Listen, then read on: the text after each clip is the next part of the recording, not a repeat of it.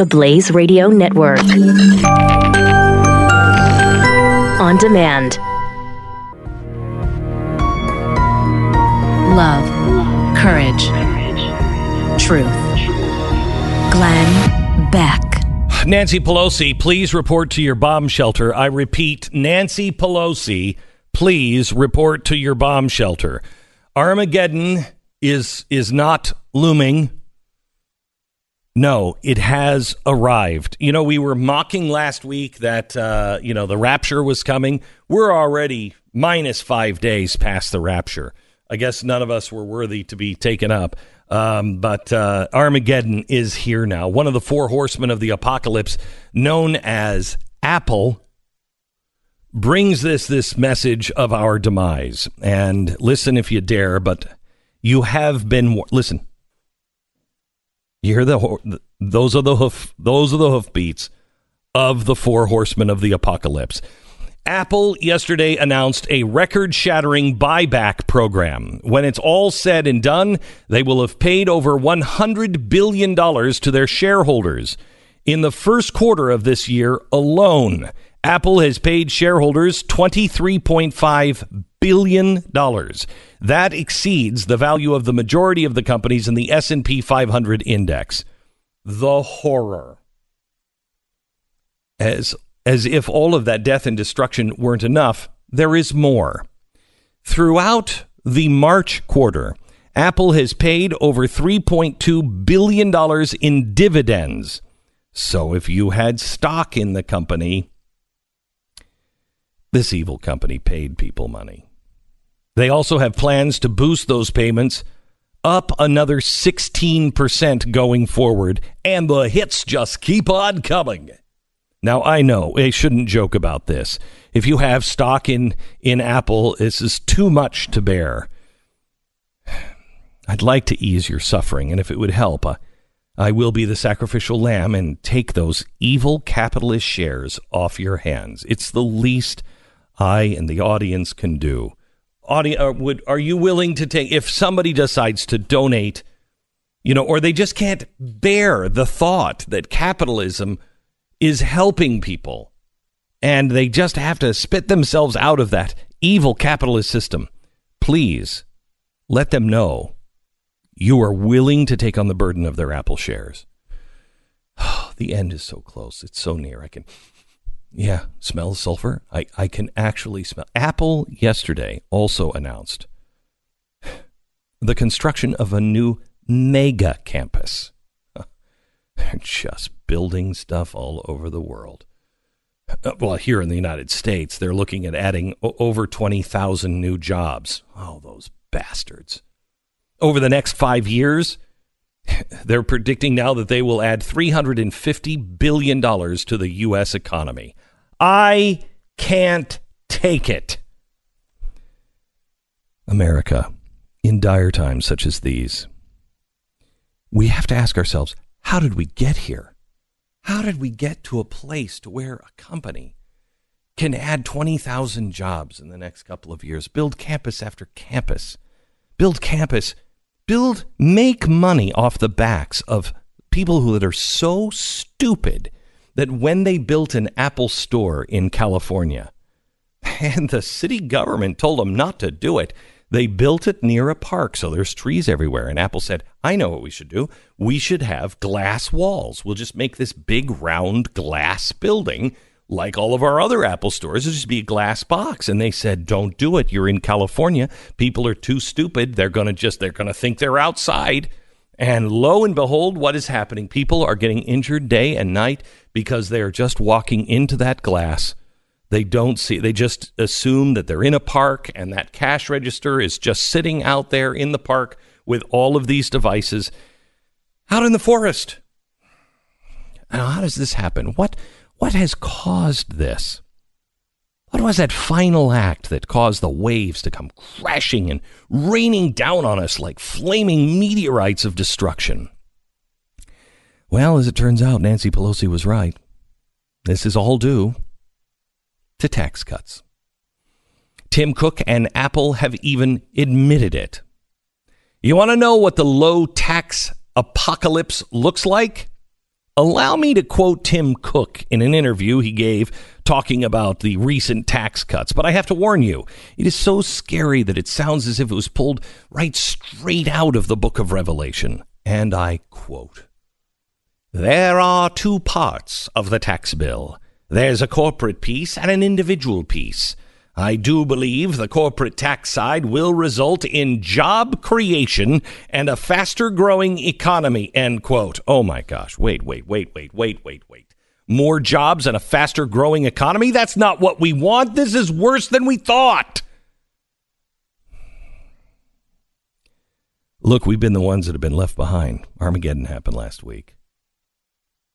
I don't know what we're going to do to fight back this beast, but fear not. We'll figure out a way to get through it. I don't know. Pray tell, New York Times, will you run yet another piece about how Karl Marx was right, please? Having a job and getting lots of money. Oh my gosh, the painful. Do you realize you're going to have to go to the bank more? If you get a raise in your salary, you're going to have to figure out what to do with that. Maybe you could be more charitable. You're going to be running back and forth. You're going to have to make new decisions. Where do I put that money? Oh, it's a nightmare. But let's dig in, because we're Americans, and we will endure. And don't forget, I'm willing to take a hit, for the good part of this. I'll post instructions on how you can transfer your Apple shares over to me, Nancy Pelosi. It is my burden to bear.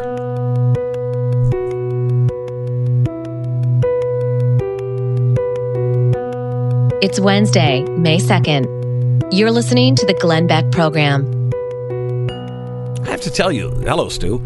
I have to tell you that I'm getting more and more optimistic, which is scaring the hell out of me. Yeah, usually when you're optimistic, everything's about to suck. Yeah, I am the guy, and Stu can verify. He's been with me for 20 years. Pat is the same thing. Pat goes white because he's been with me for 30 or so years, and he goes white when I go optimistic. He's like, he's already the whitest white man. It's like he has no color. He's like pure white.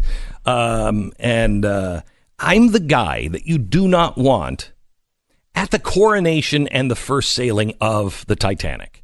You don't want me there. Because halfway across the ocean, you're saying to the captain, can you shut this guy up? Because I'm the guy going, this thing's going to sink. I'm telling you, it doesn't have enough lifeboats. They're too arrogant.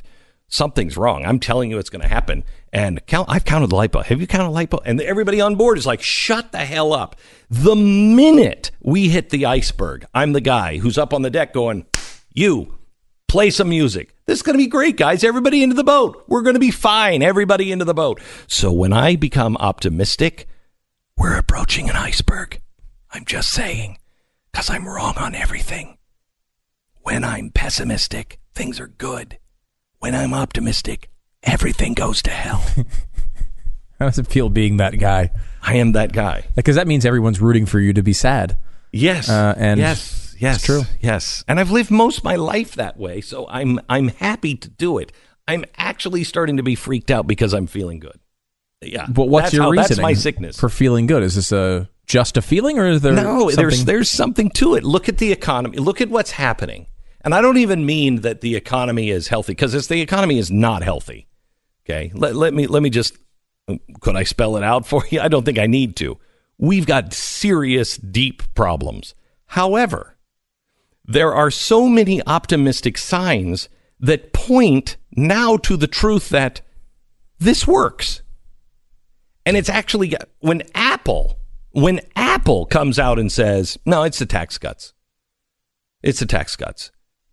You really, it's here. I guess if it was just Apple, but Kanye, and I know that everybody says Kanye is crazy. I got it. I know who Kanye West is. He's the guy who George Bush hates black people. I got it. He is a P.T. Barnum. He will say whatever he has to say. He's just as likely next week to say, you know what? I think Ronald Reagan was the greatest ever. He's just as likely to say that as, we never went to the moon. So I know who he is, and I'm not jumping on the Kanye bandwagon with everybody else going, he's one of us. Be careful. Be careful. What is happening is a discussion about freedom of thought that I haven't seen in a very long time. That is the movement that I have been looking for. I've been wanting somebody who says, you notice what he's saying? Hey, I love you, man. I love you. I love you. That's fine. You can say that. I'm sorry that I hurt your feelings, but I'm just telling you, this is what I think. This is what I feel. And maybe we should start thinking out of the box. I don't know. That's perfect. And if he makes that cool, and not that he makes conservatives cool or anything else, if he makes free thought cool, we win. We win. That's great. So I'm optimistic because I also just got back from California. I'm telling you, there's something happening in California. I mean, there's lots of things happening: death, destruction, high taxes, earthquakes, floods. I mean, you're all going to die. If you're in California, you're all going to die. It's like all the signs of the apocalypse It's constantly all raining happen. down. Yeah, it's going to happen there first. I mean, I'm sorry, God will destroy you first. Anyway, but there is also something else happening there, and that is what's happening with Kanye West. And there are people. I talked to a friend of mine who lives there. And he said, we were talking about Kanye West, and he said, Glenn, I don't know. Where do the Crips hang out? Long Beach? Oh, the LBC? Yeah, the LBC. Mm-hmm. So anyway, he said, I think he lives down there. He may be a blood, but he's living undercover, and that's a different story. Let's stop talking about it. But he said to me the other day, I said, what about this Kanye thing? I think this is... he looked at me and went, he's nuts, And I'm like, no, I know that. Yeah, I got that. But he's having a conversation that America hasn't had. And it's happening not in our world. It's happening in the pop culture world. That nobody crosses that barrier. And he said, actually, I am starting to hear this from my friends. He said, I've always been the token conservative. He's like, every time something happens, my friends will call, can I come over and talk to you? And he said, they come over and they're like, so you explain what's going on because I don't understand what's going on. I get that one a lot too. Yeah, right? Yeah. Okay, so, and he said they don't really want me to explain. They just want to vent on somebody that they know is not going to hit them back. Mm-hmm. You know what I mean? He said, but for the last 6 months or so, he said, I'm having different conversations with my friends. He said, my friends are saying, okay, I didn't understand this. And he said, so I went online and I watched, a Prager University on this, which led me to this, So help me out because I can't make the jump from here to here. And he's like, what the hell is happening here? I think this is a sign. Hang on, I got to get the book of Revelation because I think this is a sign. And he said, and I believe it's true. Dave Rubin said to me, he said he was walking to the studios to do an interview with me just the other day. And he said he was walking down Ventura Boulevard and a guy reached up and put his hand up in the air. And Dave was like, he's going to hit me, slap me. And he was wanting a high five. And he said, I didn't think this guy would be somebody that would be, going, hey, Dave, I sure appreciate what you're doing right now and looking into different options. And he said he put his hand up and gave him a high five and said, free thought, brother, free thought. That's fantastic.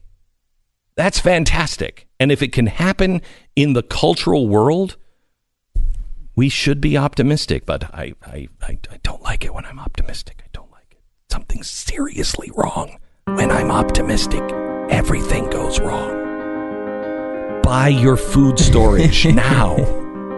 Get gold. Put all of your money in gold or, I don't know, balsa wood, something. But this thing, the wheels are coming off. Just saying.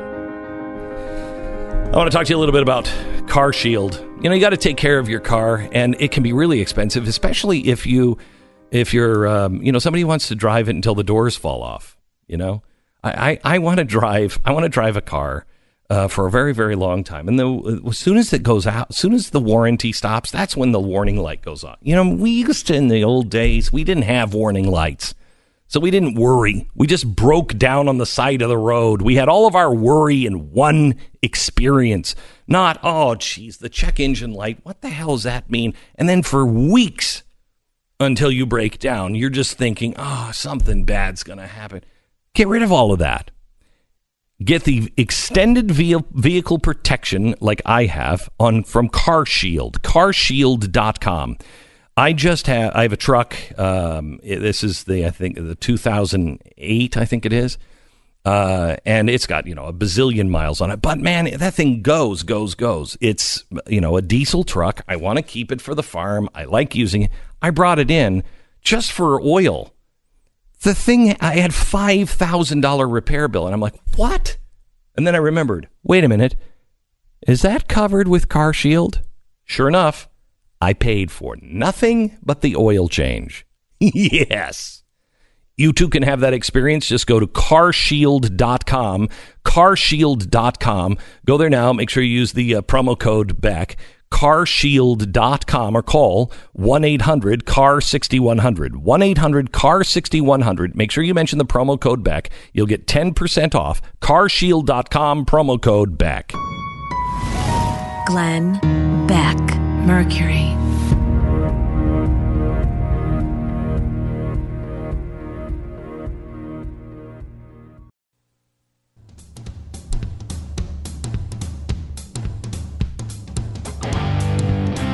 Glenn Beck. Welcome to the program. So some say Kanye West is nuts. Yes. In fact, everyone seemed to say it up until a week ago. No. The left didn't. No, Can you imagine? He was a genius to the left. Yeah, you imagine how bad what the reviews are going to be like on this forthcoming CD? Can we guarantee that this is his worst reviewed musical effort of history? Already written. He's lost it. He's out of touch. He's horrible. The lyrics make no sense. The music makes no sense. He's plagiarized. Whatever it is. They are going to say it about this CD. And I can tell you, too, if this guy has ever as much as looked at a female backstage in the wrong way, you're going to be hearing about it real soon. You'll be hearing about that one real soon. So Kanye West is, he's nuts. And everyone used to at least have an element of understanding about that. And that's why we should be a little bit cautious here. I mean, even...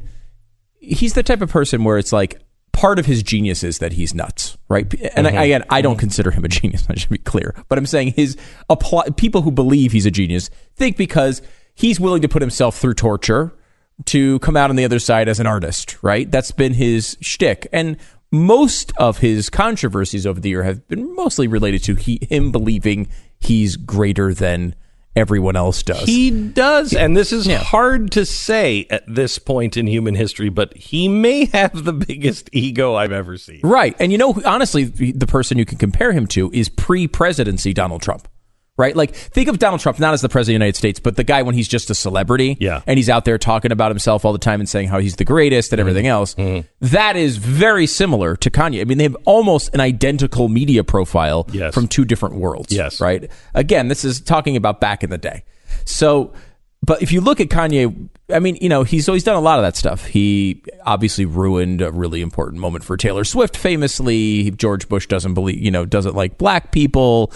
He posed as Jesus Christ with a crown of thorns on his head on the cover of Rolling Stone. All stuff that makes him a genius. To the left.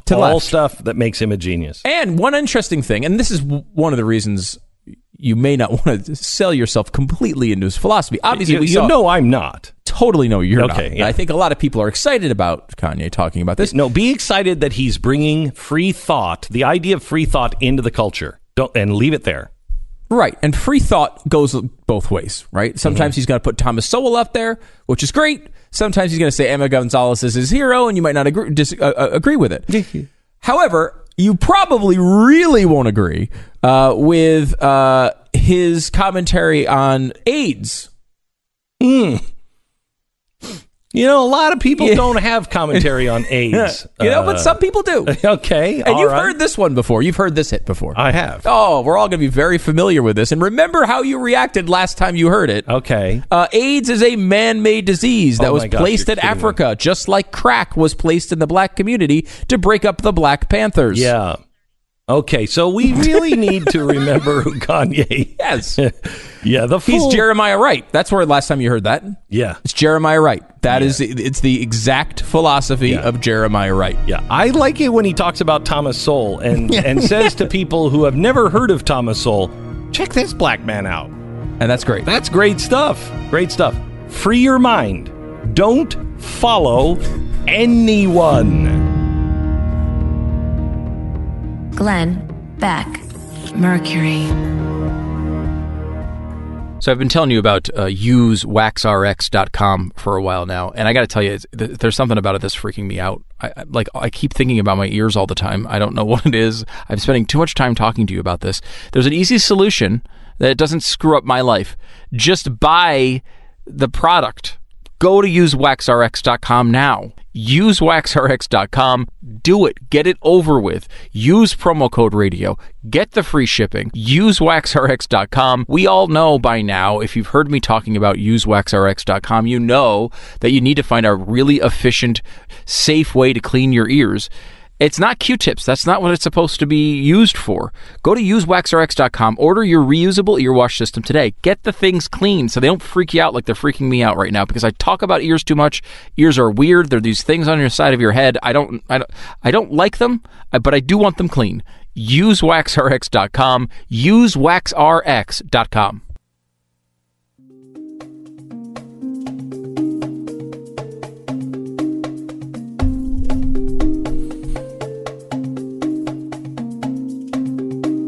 This is the Glenn Beck Program. So as I stated a few minutes ago, I'm becoming very optimistic, and that's odd for me, and quite honestly disturbing to people like Stu.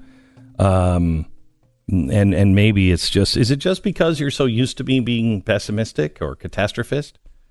No, I mean, just the patterns of time, right? You notice them, and usually like when things are going great, you're like, we are all going to die. And it's like, oh, good. Thanks for coming to my birthday party, Glenn. And then the other thing is like when people are like, you know what? Look, I think we've turned the corner here. Things are going well. It's usually death. And then for when people are like, oh, God, we are really screwed. This is going nowhere. Then you're like, oh, well, you know what?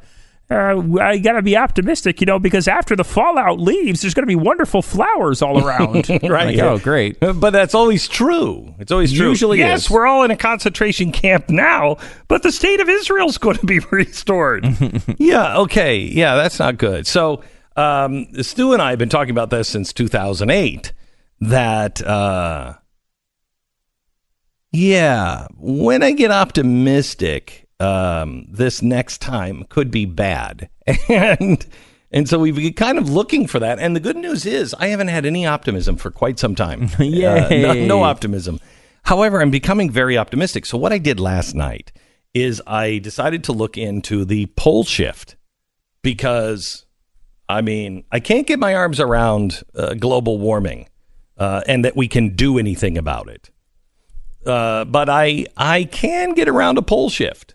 Have you heard about the pole shift? Not as much as you'd think. Okay. Because if it is a pole shift coming, I probably should have heard a lot about it. Do you know what pole shifts are? Magnetic pole shift Only very basics. Okay. That of it turning on its axis, right? That's what they always start flipping upside down almost, right? Yeah, well, there's two things. There's the mantle shift, okay? And then there's an electromagnetic pole shift. So the electromagnetic field that is around the world that keeps us protected from, radiation. So we're not all like walking outside and like all of a sudden we're John McCain. No, all of that field helps us get rid of a lot of the radiation and everything else, so we don't all die from cancer immediately. That always moves. The North Pole, the magnetic North Pole, I think has been as low as Ohio at one point. And a long time ago. Mm-hmm. But we have a pole shift about every 200 to 300,000 years.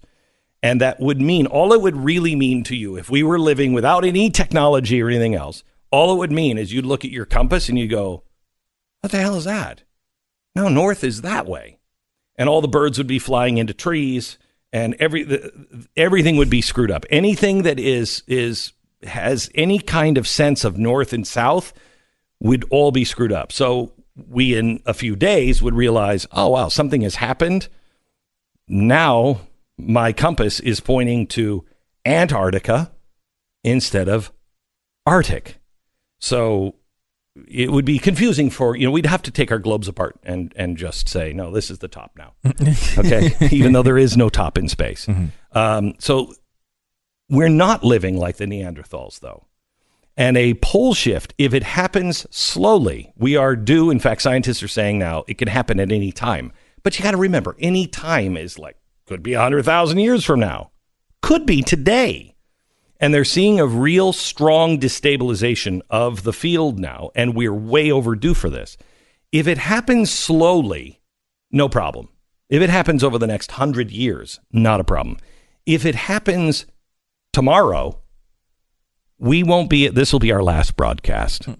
Okay. And not because we're all going to die, but because all of the satellites, everything is geared to a strong electromagnetic field, which we are losing now. And scientists are working on, okay, what does that mean for all of our communication satellites and everything else? If it moves quickly, it will destroy. It's like a giant EMP global. And it will destroy all of electronics and communication and satellites and everything else. So it'll be very, very bad. But there's also something happening, and they're saying that these are disconnected. But did you know that, have you ever heard of the mantle pole shift? This is something that's also known to happen, and we're long overdue for it, apparently. And they are not connected. But the mantle, how the core of the earth, and remember, I'm a doctor, okay? So don't, please. So if you happen to know more about this and you have a word of criticism? Yes, if I get too technical. Oh, it's that. Just keep it to yourself, okay?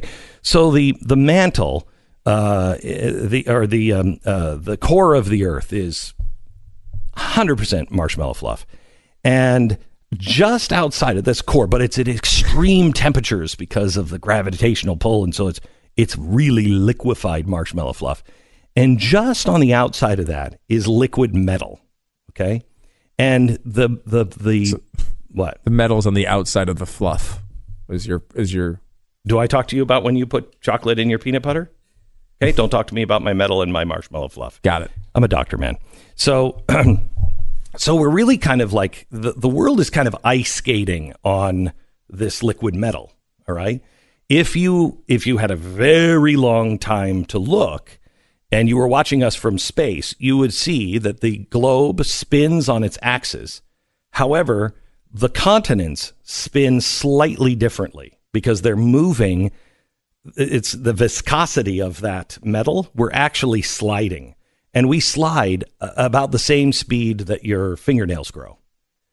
Now, in your short lifetime, that's no big deal. You just, you're Howard Hughes and you've got really long fingernails, or you're in the Guinness Book of World Records. That's not a long way for a continent to slide, I mean, if you straighten them out, can't be the curly kind of fingernails. They have to grow perfectly straight. That's not a big deal to slide. If you're the United States of America, we slide a little bit. Oh, well. However, over a long period of time, that's dramatic. There's a larger point you can make. If you're in the United States, we slide a little bit, no big deal. But over a long period of time, you might not recognize where you are. Yes, you might not notice the slide. There might be a larger lesson to learn there. So we kind of figured this out when we went down and we were exploring down in Antarctica, and they found fossilized tropical plants. They're like, how the hell what? And they believe there's a theory, probably wrong, but there is a theory that was the legendary lost city of Atlantis. And a pole shift happened, and that was more towards the equator, and the continent slid, and now Atlantis is, Antarctica. Again, speculation, probably wrong, but we do know that the continents have shifted and they have all moved into the positions that they're in.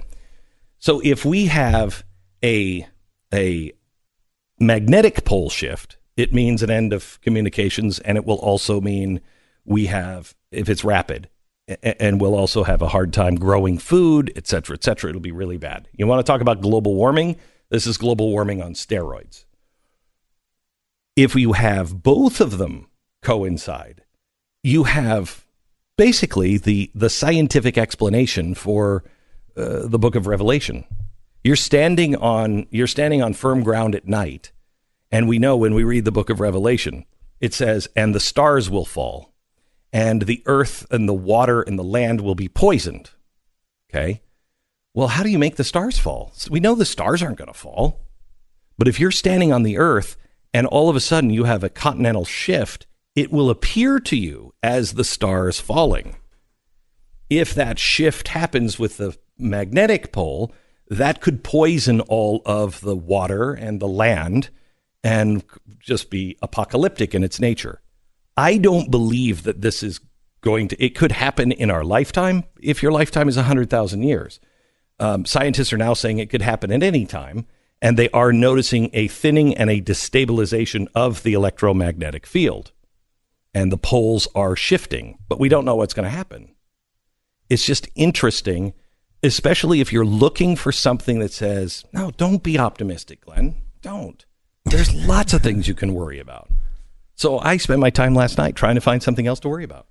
You hit too many moments of positivity. Yeah, I got up yesterday and I'm like, I don't know, I'm starting to feel good. Is there anything out there that could cause a catastrophe?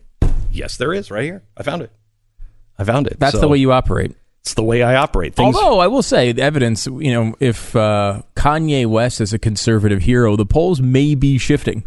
I think that's absolutely true. The polls are shifting. By the way, I have some other news for you. I don't know if you've noticed that the Federal Reserve has shifted tons and tons and tons of reserve gold back over to Europe and all around the world. The countries are all calling their gold back from the Federal Reserve, which, just remember this word, rehypothecation. When that happens, trouble. You ever read the word rehypothecation? Don't even know what it means. You don't even know what it is. That's fine. Look it up. You can learn about it. Really important. When you hear that word used by somebody other than me that is credible, and they're like, well, what we're really dealing with here is rehypothecation. Run for your life. Okay. Anyway, they're pulling all the gold and everything else. Have you noticed that you have lost a lot of money in your savings account just because the dollar is depreciating? A lot of people are talking about Bitcoin. That's crazy. It might be crazy. It's also crazy not to have like $100 in this market, but it's so hard to understand. First, just understanding what Bitcoin is damn near impossible. And then trying to buy it or sell it, I have no idea. I mean, it's beyond my 13-year-old son. I'll tell you that right now. I look at him all the time and I'm like, can you fix the TV? Yes, he can. Okay, I just want to go online. He can do that. I just want to buy some Bitcoin, or I'm looking at this coin. Can I buy it? Dad, I don't. It's beyond me. So it is complex. So we looked for somebody that could teach this on what it is, how to invest, what to possibly invest in. So it's a crypto course. And I urge you to go and take this course now. You go to smartcryptocourse.com. That's smartcryptocourse.com. You watch this course, and if you want to invest, you can invest. Just do your own homework. This is what this is. I really felt that I did. I needed an education on what it was, how it worked, and how to invest, and how to sell. They make it really easier to buy than they do to sell. Isn't that strange? Anyway, smartcryptocourse.com. Go there now. smartcryptocourse.com. Glenn Beck, Mercury.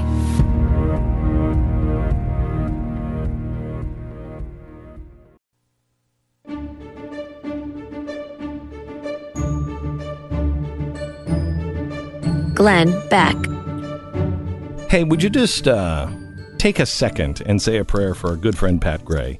Pat was in the hospital a couple of weeks ago, and his kidneys shut down. He went into kidney failure. They thought he had kidney stones. He didn't. He had a scarring in his kidneys, and they had to put stents in the kidneys so they could get him to start functioning again. I don't know, something with the fallopian tubes and the ovaries, but I'm a doctor, man. That's true. You are a doctor. Thank you. I can't deny that. I'm a doctor of humanities, which means I can talk about anything with the human condition and diagnose anything. Even without examining the patient. Oh, yeah. Mm-hmm. Yeah. Doctor of humanities. Mm-hmm. That's all of it. It's not really what that is. But I think it is. And we're not going to ask any more questions. Anyway, so he's going under the knife again today. He's going into surgery. He may even be in surgery now. So if you wouldn't mind just saying a prayer for him, we sure would appreciate it. Yeah, he has 2 surgeries coming up in the next week. So it's been a rough stretch for Pat. And this is, you know what? And none of it is to make him look better, which is kind of sad. I disagree. He's lost, 35 pounds? Yeah. And as as he would tell you, that's the positive side effect of all of this. Oh, no, I'm telling you, really, honestly. Pain, surgery, you got it. Mm-hmm. If I could lose 35 pounds, in a couple of weeks, I'm there. But here's my, because as you know, I'm not a doctor, but I want to be one someday. Yeah, well. So here's my diagnosis. Let me run it by the actual doctor. Yes. Okay. Pat lost 35 pounds. However, he lost 30 of it before he was sick. Not worth it. Therefore, my point is, him getting healthier was the reason he's having these health problems, and he should. Liking where you're going. We should go to Taco Bell more often. I'm liking where this is headed. Because Taco Bell nacho cheese sauce is basically antibiotics. You know what it is? It's the nacho cheese, I think, that kept those fallopian tubes, well greased. Yeah, sure, whatever. I'm a doctor, why you're so focused on fallopian tubes. They're the only tubes I know that you have inside of you. Do you have any other tubes? There's probably 1 or 2 in there. Yeah. I don't know. I don't think so. I mean, you have the intestines. That's tube-like, but not really. It's too gross down there. At what point do you say, I want to go into that as a doctor? Okay, now I went into all of humanity. Okay? That was my specialty. That's not what you did. And I didn't have to study much for it, which was great. Just became a doctor. They just called me and said, hey, we want to make you a doctor. And I said, again? So anyway, but at what point are you narrowing things down and you say, I want to study people's butts. I want to crawl up in there where it's really gooey and icky and stinky. And I really want to, that's where I want to dedicate my life. As a doctor, I'm like, nope. Mm-mm. No, I don't want to look there. You got something going on. Look, Mrs. Johansson, you may have cancer, but it's in the nether regions, and I'm not going to look. Well, just like being Cleveland Browns quarterback, somebody's got to do it, and I think that might be but that's not the way they act. It's not like you go to one of those doctors and they're like, oh, yeah, I'm the guy. They're all, haughty about it, like, I'm one of the best butt doctors in the area. Well, you probably want one that's good, I would assume, right? You do, but I mean, did you hear what you just said? I'm one of the best butt They doctors. don't say that. You're saying that. They do. They have that air to them, and that's a whole nother... Did you wash your hands with that? Please. I just don't think I'm even shaking hands with the butt doctors. No. But anyway, Pat is in surgery, and... What a nice tribute to him. Forgive us for that, Lord, but pray for him. Keep him in your prayers the next week or so, please. Glenn Beck. Mercury.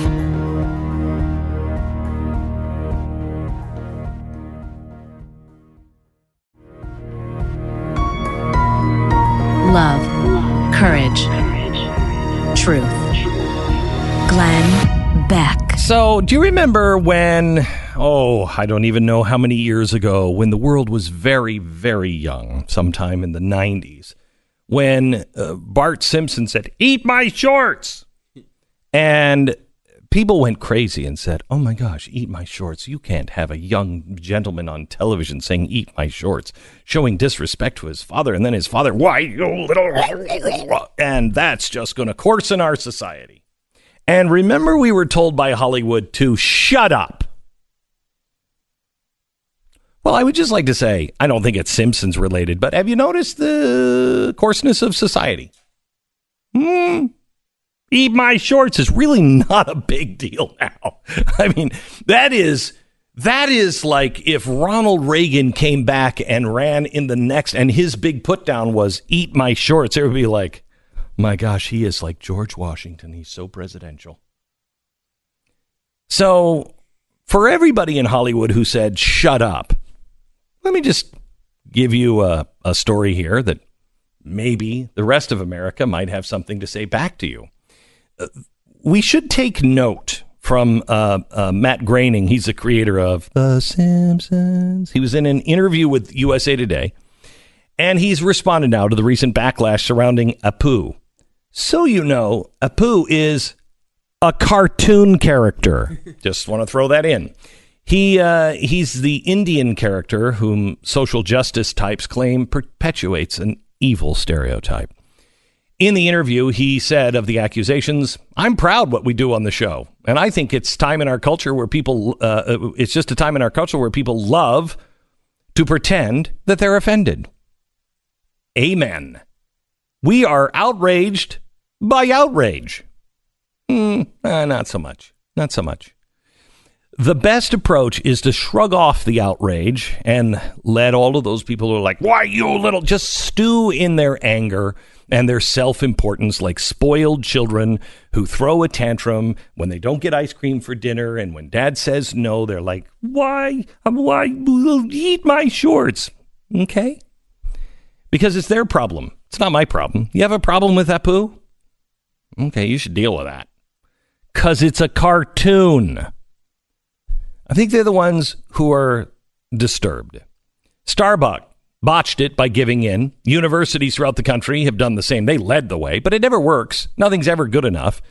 Apu has been the mainstay on the show for decades. His identity has only become a problem after a documentary filmmaker, whose name I'm not going to try to pronounce because I believe that would be cultural appropriation, made an entire film accusing the show of racial stereotyping.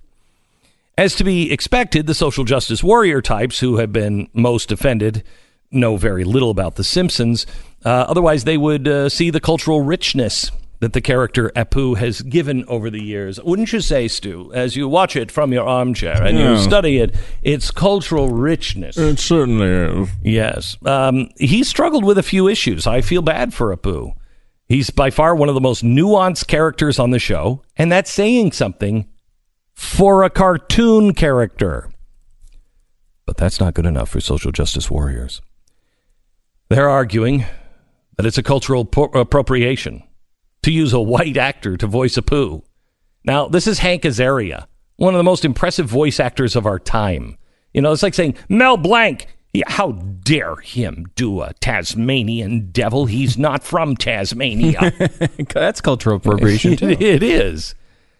Once an Indian actor would replace Azaria, they would argue that Apu character needs a name change because Apu, please, and maybe a different backstory and a new job. Notice that all these notions themselves are premised on stereotypes. Once again, the progressives are signaling virtue for the community rather than their own. It's funny that they don't have a problem with the character Cletus, who is based on the stereotype of a white, poor redneck with a litter of toothless children, most of whom run around the trailer park with shotguns. Anybody have a problem with Cletus? No, because I think it's funny. Why? Because it's a cartoon. How about the Scottish stereotype used with groundskeeper Willie?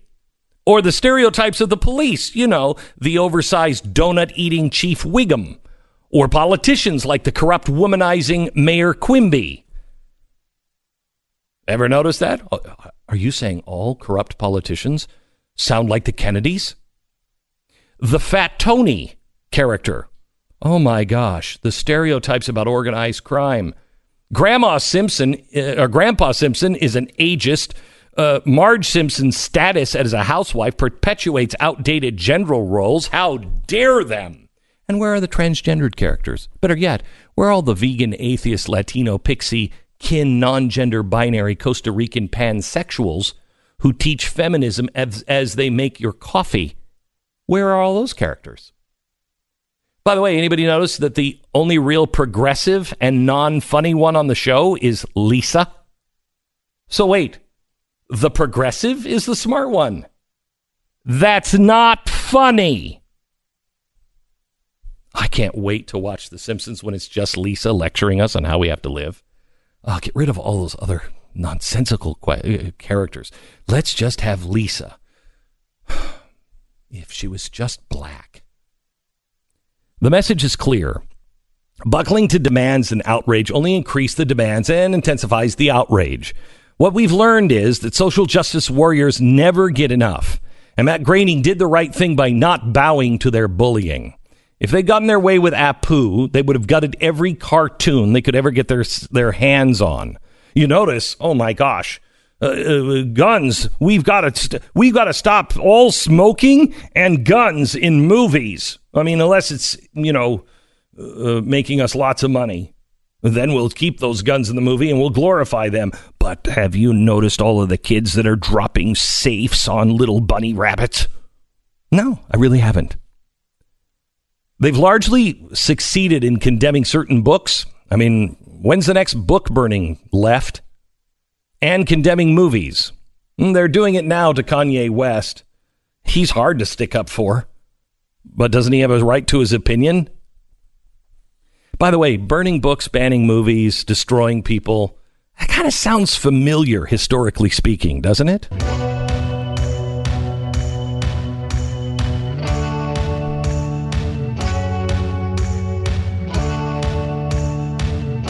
It's Wednesday, May 2nd. You're listening to the Glenn Beck program.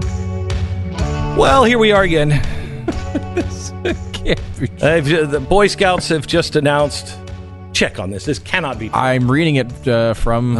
Boy Scouts are now changing their name to Scouts because the Boy Scouts have now let girls into the Boy Scouts. So it's sexist to say that they're Boy Scouts. It's, the gender roles. Please stop. Get your kid out of the Scouts. Well, just Scouts, BSA is what their new name is. Well, I think the BS still works. It's true. The B doesn't, apparently. No, but the BS together in Scouts works better than it ever has, I think. It's like when Kentucky Fried Chicken wanted to deny essentially that they're making fried chicken. And they're just like, no, we're just KFC now. Those letters don't mean anything. Yeah. What? No, I think BSA makes even more sense than it did. Congratulations, Boy Scouts. You're officially over. The BS of America is... it is. It is. I've been a little optimistic today. That's kind of draining out of me. But... I got some good stuff then to get you excited. Yeah, what? An Israeli airstrike on the western Syrian city of Hama, which is like Hamas without the S, on Sunday killed 24 Iranian soldiers and targeted arms recently delivered from Iran, said 3 U.S. officials. And this is the latest sign that Israel and Iran are moving closer to open warfare. Quote, on the list of potentials for most likely live hostility around the world, the battle between Israel and Iran and Syria is at the top of the list right now. I'm kind of okay with that, as long as we stay out of it. I'm kind of okay with that. I'm okay. I think Israel will do well. Yeah, Israel will do well. Let them take care of it. I don't know that a highly inflamed Middle East is necessarily in our interest. It's not optimal. No. It's not optimal. You call it suboptimal. Okay. Yeah, but who am I to judge? I want to tell you that we have been airing a show, and it's available now on demand right now. It's called Faith Keepers at theblaze.com/TV, and it was done by the Clarion Project. And the founder and the CEO is Rabbi Shore, and he is on with us. He's on with us now. Rabbi, are you there? I'm here, Glenn. Nice to be on your show. How are you doing? Very, very good. I have to tell you, you guys are responsible for some of the best stuff and the bravest stuff I think I've seen on radicalized Islam and the Middle East. You are the ones that were responsible for Obsession, which we based a documentary special on CNN years and years ago. We based it on Obsession, and you were the first to really take the leap and tell that story in a compelling way for Americans to hear it. And now with Faith Keepers, here you are, a rabbi, and you are holding up the Christians and saying, here, look, genocide's happening. Yes, indeed. Why is it falling to a rabbi to lead this? Well, I think it's actually perhaps a sensitivity that's now pretty solidly embedded in our genetics. We have a sensitivity to suffering. The Jewish people have suffered their own genocide just less than 100 years ago. And we also, in addition to the genocide, almost 1 million Jews were kicked out of the Middle East at the hands of the majority Muslim countries. And now we're seeing it happen to the Christians in the Middle East. And I guess because we've experienced it, we're sensitive to it. And I see what's happening, and I view it not just as a threat to those minority groups in the Middle East, but it's a threat to Americans, because this is a movement of radical Islam that is global. And so I feel that it's necessary to alert Christians as well as every good American to this big threat facing the world. As we are seeing this movement spread, it is incredible to me that, people have a hard time, understanding the enemy when the enemy seems to them to be crazy. It's why people didn't stand up right away when they heard about the Holocaust. Even some of the German people, because some of the German people even said, well, they would never do that. They would never do that. But that was generally the world. When you have an enemy like radicalized Islam in particular here with ISIS and Iran, their ideology is that, the Imam of time is coming and going to wash the world in blood. Nobody is getting their arms around this. They just think that, they're just really bad guys. Don't we need to look a little deeper? Yes, indeed. And what's astonishing is that people do tend to think that this threat is just about a few crazy terrorists in various places in the world. But the fact is that there is approaching 1.5 billion Muslims. Now, even if the great majority are moderate, there is a solid minority, and it could be 5 or 10%, that really carry this ideology that you're talking about, of the desire to see a victory of Islam over every other religion and every other civilization on the planet. And they're determined to do it with terror and with many other vehicles as well.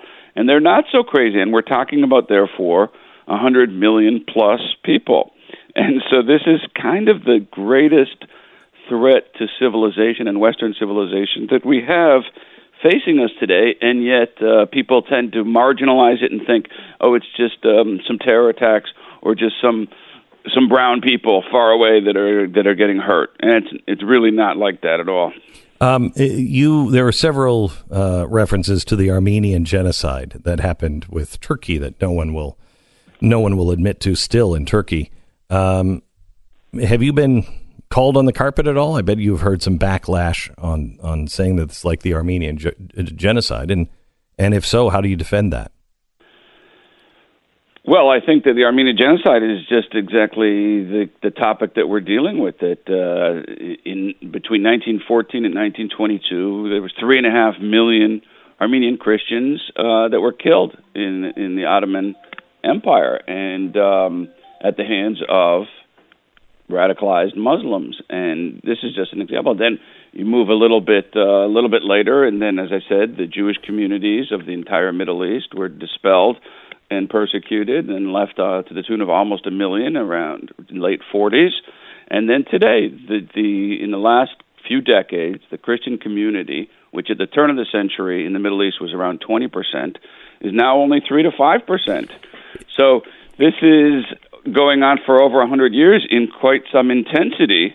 And the Armenian genocide was just the beginning of it. Hitler was clear when he said nobody paid attention to the Armenian Christians. And if that happens, we can do whatever we want with the Jews. Are you concerned if we don't pay attention to this now in the Middle East that somebody's learning a lesson that the world doesn't care? Yes, definitely. There are many theories that Hitler at the beginning would have been satisfied. I mean, he was a horrible, horrible, evil man, and he probably would have been satisfied with just getting the Jews out of Germany or possibly out of all of Europe if the world would have just accepted them, or if the British had allowed them to go to Israel at that time, but they did not. And as a result, Hitler said, what am I supposed to do? They're not letting them out of Europe. And so he drew the conclusion that the world does not care and does not like the Jews, and then he proceeded to the final solution.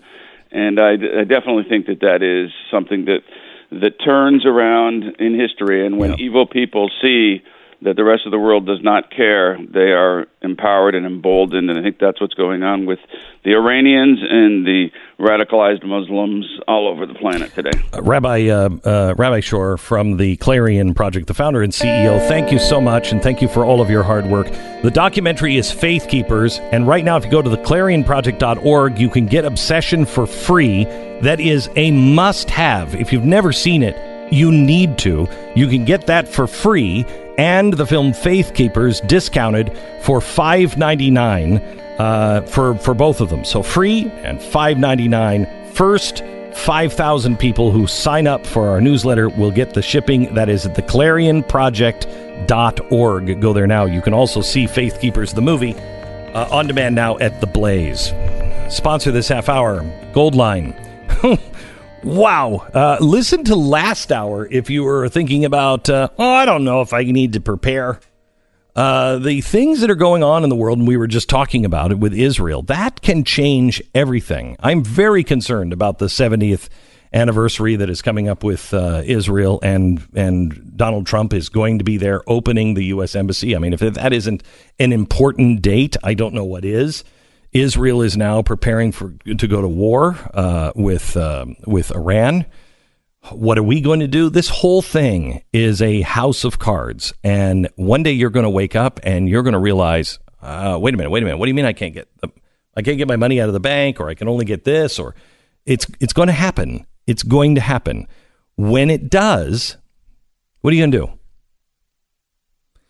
May I suggest that you have some food, you have some, the basic stuff, and you have some gold. Gold is the hedge against insanity and against inflation, and God forbid hyperinflation. Gold. The world always returns to common sense and always returns to gold. 866 Gold Line. Read the important risk information and find out if gold or silver is right for you. 1-866 Gold Line or goldline.com. Glenn Beck, Mercury.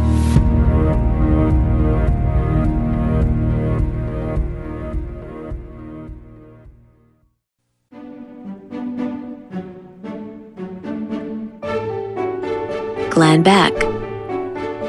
We don't always do themed programs here, but today we have a goal in mind. The entire goal of the program is to take you, Glenn, from optimism to pessimism. Because when you're optimistic, that means usually the future is dark. What do you have? What do you have to make that clear? I mean, that's not true. Well, I've already given you the fact that there might be a war in the Middle East. Mm-hmm. I've given you that the Boy Scouts are no longer going to be called the Boy Scouts. They're removing the word boy. But they're keeping the BS in BS of A. They are. They are doing that. I want a T-shirt that says "Keeping the BS in the BS of A." When you buy your kids, cartoon DVDs like Bugs Bunny and Foghorn Leghorn, you get this. Some of the cartoons you're about to see are a product of their time. They may depict some of the ethnic and racial prejudices that were commonplace in American society. These depictions were wrong then and are wrong today. While the following does not represent the Warner Brothers view of today's society, some of these cartoons are being presented as they were originally created, because to do otherwise would be the same as claiming these prejudices never existed. Okay, all right, well, whatever. You're such a rookie at this. You want to be pessimistic? Let me take you to China. Okay, where the Chinese have just adopted a new, exciting artificial intelligence technology. Oh, great. It's great. Glenn You're going to love Beck, it. Mercury. Next.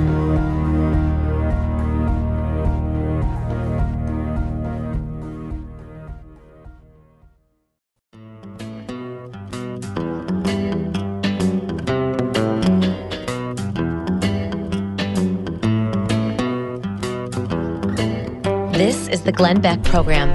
Welcome to the program. So glad that you're here. There is a lot to discuss today. We have a really good history on a guy named John Kasser that we're going to get to, that Kanye kind of stumbled into yesterday. He didn't really know it, but it's worth discussing so you can talk on social media with your friends and introduce them to something. Oh, wow. You seem like you're a little optimistic there. That's great. I am optimistic. Hey, that's great. Am. You know, Kanye is actually making me optimistic because, not because of, he's coming to our side or whatever. He's probably nuts. I mean, he's got a long list of saying crazy things. George Bush hates black people, etc. So he's just as likely to say, you know what, that moon landing was a movie next week as he does to say, and I learned something else from Thomas Sowell. But I'm optimistic because he's bringing this conversation of free thought into the mainstream. And I think there's a possibility that there's a dam break here. It's possible, and that's good that you're optimistic. At least it would be for normal people. Yeah. Because, I've been around you a long time. Mm-hmm. I remember in 1999 you being very pessimistic, particularly about Osama bin Laden. And then in 2000... it paid off. Did it? Because then 2001 happens. Yeah. And then you become... Optimistic. Because we made it. When everyone else is Right. I just tell you what's coming, and then when it comes, I'm like, yeah, but don't worry about it. We're going to make it. With the housing crisis, right? You were very pessimistic in 2007 and 2008, and then you became optimistic after that. Absolutely. Inexplicably. Just have to rip it off the... So it is a little concerning that I am optimistic now. The lesson I learned is to try to make you pessimistic because then good things will happen to me. All right. Okay, that's what I want out of this. No, but I don't think that's necessarily... Let me tell you a little story, actually. All right. Now that we're on this topic. All right. Coming up in just a short time, we're going to tell the story of a man. He's an older man, had a great career, worked hard, really rose to incredible heights in his industry. And then you ruined his life. I ruined his life? You ruined his life. I ruined his life. Mm-hmm. And he was very well respected, and then you came along. Is it Van Jones? Is this a surprise? Is this a surprise bringing Van Jones on? No, Van Jones is not on the program today. Okay, all right. That would have been a surprise. That would have been a surprise. Yes. We have someone that you've never spoken to before, to my knowledge. Okay. And I think... And this is just to tear me down. I want to hurt your feelings. Now, I don't know that this person necessarily explains this career arc the same way, but this is how I'm looking at it, and this is how you should also be looking at it. All right. We could just go to China. You want to be pessimistic about things. You want to look at your phone in a whole new way instead of like, wow, this is the greatest device, and not when you get mad at it and you're like, why isn't this thing? No, not that. Look at it like, this is trouble. Let me take you to China. China announced yesterday that they have begun monitoring employees' brainwaves and emotions through a new chip, and it has boosted one of the company's profits by $315 million. Employees' brainwaves are reportedly being monitored in factories, state-owned enterprises, and the military across China. The technology works by placing wireless sensors in employees' caps or their hats, which, combined with artificial intelligence algorithms, spot incidents of workplace rage, anxiety, and sadness. Quoting, employers use this emotional surveillance technology by then tweaking workflows, including employee placement and breaks, to increase productivity and profits. A dozen businesses and Chinese military are now using this program. They thought we could read their mind, speaking of the, employees. This caused some discomfort and resistance in the beginning. Did it? Yeah. But after a while, they all got used to the device, and they wear it all day at work now. When the system issues a warning, the manager asks that worker to take the day off or move to a less critical post. Some jobs require high concentration, and there is no room for mistake. Widespread use of emotion monitoring may mark a new stage in China's surveillance state.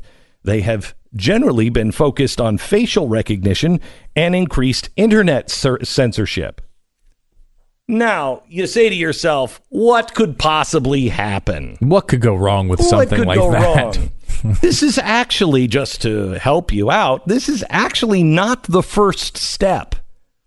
The first step we found out about 4 weeks ago, and it is China imposing a social credit system. Now, this will be fully implemented by 2020. Listen to this. The Chinese state is setting up a vast ranking system that will monitor the behavior of its enormous population and rank them based on their social credit. The social credit system, first announced in 2014, aims to reinforce the idea that keeping trust is glorious and breaking trust is disgraceful. The program will be fully optimized, and I'm quoting, fully operational. You shouldn't use Death Star lingo in your giant government programs. Fully operational. Don't use that. No. By 2020. It's being piloted now for millions of people already. It is mandatory. Here it is. So far, it is piecemeal. Private credit scores, people will now have a social score, and it will move up and down depending on your behavior. What the methodology is still secret, a little like the New York Times bestseller list. Examples of infractions include bad driving, smoking in non-smoking zones, playing too many video games, or posting fake news online. Well, I don't do any of that. 9 million people already with low scores have been blocked from buying tickets for domestic airplane flights. 9 million. They can also clamp down on luxury items. 3 million people are now barred from getting business class train tickets. The eventual system will punish bad passengers specifically. Potential misdeeds include trying to ride with no ticket, loitering in front of a boarding gate, or smoking in non-smoking areas. What possible abuse could happen here? They also are going to monitor whether you pay your bills on time.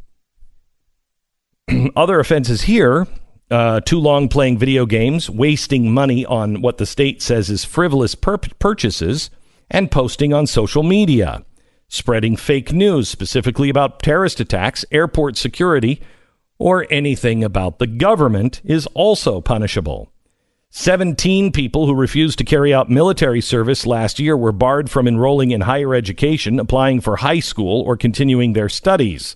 Citizens with a low social credit will also be prohibited from enrolling their children at high-paying private schools. Trust-breaking individuals will be banned from doing any kind of management jobs in state-owned firms and big banks. Some crimes, like fraud and embezzlement, will also have big effects on social credit. People who refuse the military service are banned from holidays and hotels. So holiday is like the English holiday, vacation. The regime wards people as well as punishes them. People with good scores speed up travel applications to places like Europe. An unidentified woman in Beijing told the BBC she was able to book a hotel without having to pay a cash deposit because she had a good score. Naming and shaming is the other tactic. The government put people on notice that companies need to consult the blacklist before hiring people or giving them contracts. However, people will be notified by the courts before they are added to the list and are allowed to appeal the decision within 10 days. That'll work out well. You'll definitely get something overturned from the Chinese government. Can you imagine that? I mean, this is, if you saw the Black Mirror episode, that I am completely convinced was based on this program. Yes. Like, it's not the other way around. People are like, oh, well, this is just like that Black Mirror episode. No, it's Black Mirror just made it Americanized and made it, a fictional version of it, where every interaction you have, you can rate the person that you've had this reaction with. Now, this is more individuals, but the same thing happened with plane tickets. The woman was going to fly to a wedding. Right, she couldn't. And she couldn't because her social score had fallen below a certain point, and she was not allowed to buy an airplane ticket. Right. And this happens, and it gets cycles out of control for her in the episode. It's worth watching if you've never seen it. It is but it's this. Exactly this story in action, except this one's from the government. Yeah. I mean, like, I guess the government system had been applied where this is more people rating you in individual interactions. But I bet that's going to be part of it. Of course it is. The eventually. Chinese people are very excited about it because they say people used to cross the street outside of crosswalks, and they no longer do that because if you're caught on camera crossing a street, not obeying the traffic laws, then you are automatically going to get to points deducted. But if you go to the government website for dating and you have the government match you up with a spouse, you get extra points. Oh, wow. Very nice. Is this terrifying? Terrifying. And bits and pieces of this are already coming. I saw an ad the other day for a new car insurance company. And the car insurance company has a new technology that monitors your phone. You sign up for the car insurance company. You drive around for 2 weeks. It monitors everything you do while you're driving around. And then it takes you if you're a safe driver, whatever that means, right? So the idea is that you get better rates because they don't have to insure the crappy drivers. They can only insure the good drivers because they're going to monitor you driving around to see if you exceed speed limits, to see, really everything that you're doing, right? That's great. In theory, is that a good idea? I mean, my first reaction was, I should sign up for that. Yeah. And then I thought, they're not going to see me as a safe driver. I shouldn't sign up for that. But the other thing, the nice thing is, as long as, like, Pat's had a couple of surgeries, we've had some people with cancer, as long as we fire those people or don't hire them, our insurance rates will be a lot cheaper. Yeah. So when we have somebody who's sick, we should just get them off. That's the kind of thinking this is. This is really dangerous. And China now is implementing brain scans to be able to read the workers' minds. This is not some, futuristic novel. This is in place today in China.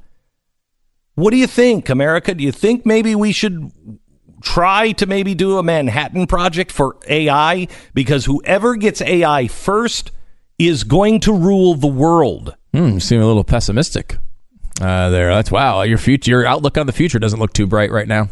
But then I remember that I have this happy surprise coming up in just a few minutes from you. Oh, no. And suddenly I'm more optimistic. I'm hoping it goes very badly. Very badly. I ruined his life. In my view, you've ruined his life, yes. I don't know that he would say that, but he might not. It's hard to examine yourself, And would I know his name? You would definitely, with 100% certitude, will know this guy's name. 100%. And you've never talked to him before. I am 100% sure you will know his name. It's not like a family member. It is not a family member. Okay. Oh, I can't wait. Now, see, I'm optimistic. I'm excited. There's something to live for in the next 20 minutes. All right. Let me tell you about LifeLock.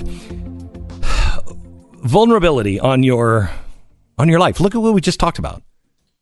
Now, somebody is hacking into all of those things. I don't know if you heard this. Casino in Las Vegas. What was the movie Ocean's 11? You saw what Ocean's 11 was like, okay? I mean, I'm pretty sure that they have something kind of like all of those devices to make sure that nobody hacks in to the casinos. It's not a documentary, Glenn. Jeez. So hackers...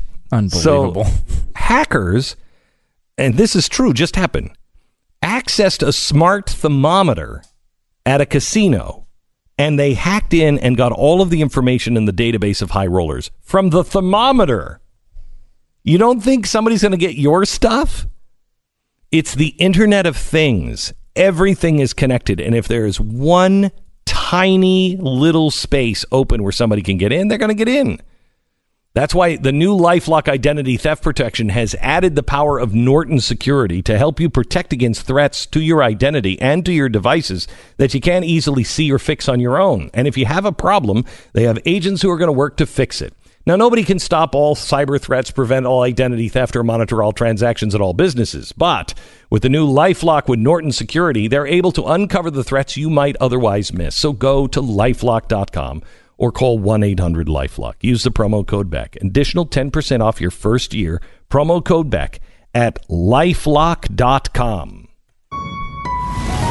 Glenn Beck, Mercury.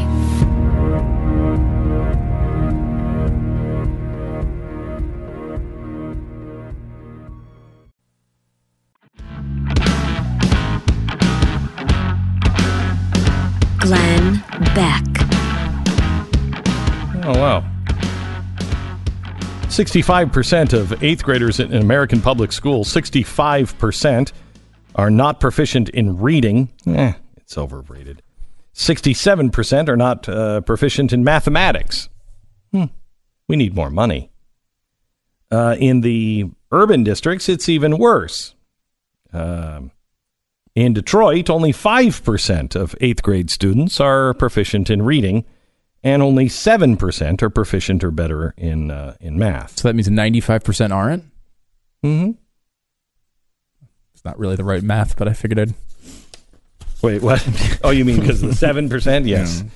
In Cleveland public schools, only 11% of 8th graders were proficient or better in math, and 10% were proficient or better in reading. Baltimore, 11% in math, 13% in reading. In Fresno, 11% and 14% in reading. You don't need it anymore, though. You just need to be able to Google through your brain chip, and then everything's going to be fine. Yeah. You can't read anything, but eventually someone will read, and you can't write. You can't write what you were looking for into Google. They just had the guy on 60 Minutes who did it without typing anything. It was attached to his... Oh, it's going to be so Remember great. that? They heard the question, it Googled it for you, and it told you through your ear, and you gave the answer. That'd be so fantastic. And if I could get a chip in my brain that monitors how I'm feeling and what I'm thinking, gives me a score on where I can go and what I can do, and the government can read that, oh, man, they were right. China is the bright, bright future. Glenn Beck, Mercury.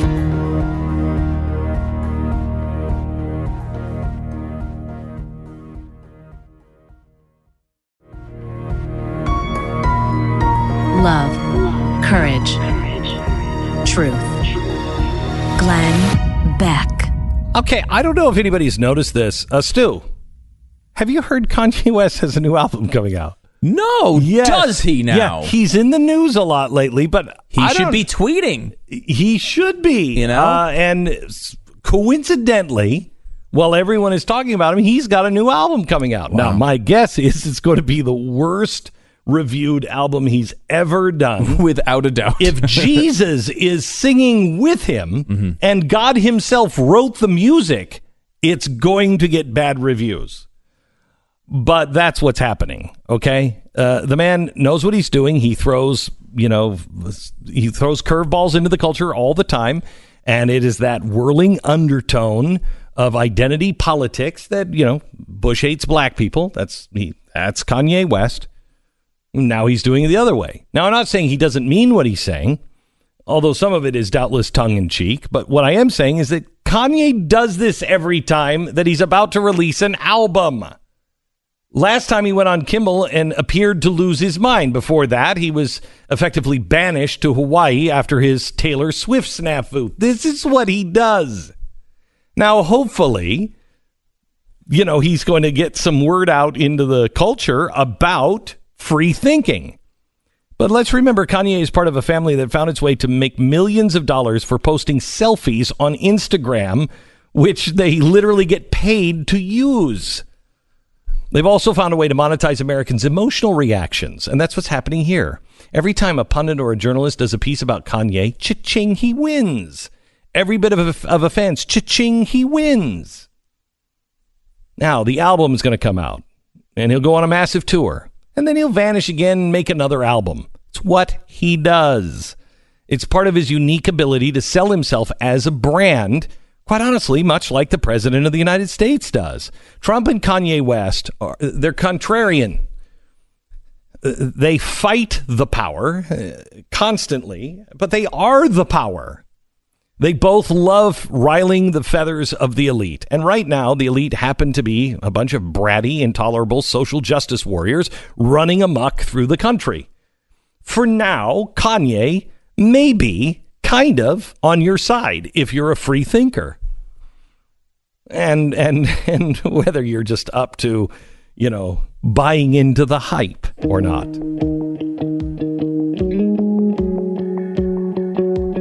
It's Wednesday, May 2nd. You're listening to the Glenn Beck program. Okay, I've been promised a surprise. I've been in a very good mood today, and I've been promised a surprise by Stu. He's been trying to destroy my career, destroy my mood all day. That's what I do. Because I'm positive, and he doesn't like it when I'm positive. It's very true, and that's why we've brought to you, I think, a cool surprise today. You've promised me someone that I will know. 100% will know the name. And that I have destroyed their career. Well, I don't think he would describe it that way. I'm trying to make you feel bad, so I'm describing it that way. And more than his career, his entire life. Because here's a guy who has had an incredible career for many, many decades. And then around the early 2000s, something changes in that career. And it involves you very closely. Really? Yes. Is he a celebrity? He is. And I would know his name. 100% will know his name. Have we ever talked about him before? We have never talked about him we've never talked about him on the air before. I don't think. Okay. Maybe once or twice. Okay. But that doesn't. So who is it? Well, ladies and gentlemen, a working actor for about 60 years. Welcome to the program, Glenn Beck. Shut up. Glenn, how are you? Hello. I have been a fan of yours since Space Odyssey, all the way to your fine work on Haters Back Off. Oh, you saw that one. Oh, I did. Oh, yeah, I've seen your work.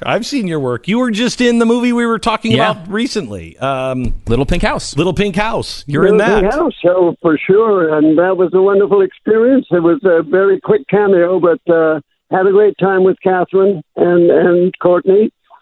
So, speaking to Glenn Beck on the Glenn Beck program, I apologize for anything that I have inflicted on your life. What has it been like to be confused, to have the same name, same spelling? Well, I found out some years ago that you were exactly the same spelling and everything, and I just took it as, yes, that's fine. What do we do? But I guess I've gotten your way a little bit, and you've probably gotten my way a little bit. So did you have a hard time? Has anyone in Hollywood given you a hard time for having the name Glenn Beck in the last 10 years? Oh, not at all. Not at all. The only problem I had was a little story that the casting director called my agent and said, was I available to go to Romania, and they mentioned the money and everything like that, and quick verbal contract, and then I found that they were actually looking for you. So I didn't go to. I mean. You would have if you would have gone to Romania. I guarantee it wasn't a movie role. They wanted you for something else. You would have never returned. I'm sure of it. Did you do that? Did you do that job? No, I actually didn't. I do know what you're talking about. They wanted to make a movie. I think it was Sharknado. Sharknado. They were filming in Romania, and wanted me to go, and I couldn't make the time. Well. Funnily enough, I found lately that a verbal contract, if they mention the money and everything, is binding. But when my agent phoned up and said perhaps you could advance a little bit of cash, and they said absolutely not.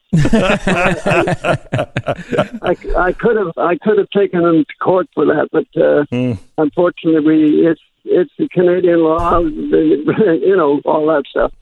Yeah, you're up in Canada. How old of a man are you now? Do you mind me asking? I'm 82. 82. And you were in Dr. Strangelove. I mean, you have been in the movies. Yes, I was. You've been in the movies forever, it seems. I mean, you've got to be one of the longest running actors around. Well, I suppose I am. I mean, I just worked with Chris Plummer, and he's 90-something. Yeah, he's just turned 90, and we had a little poker scene together.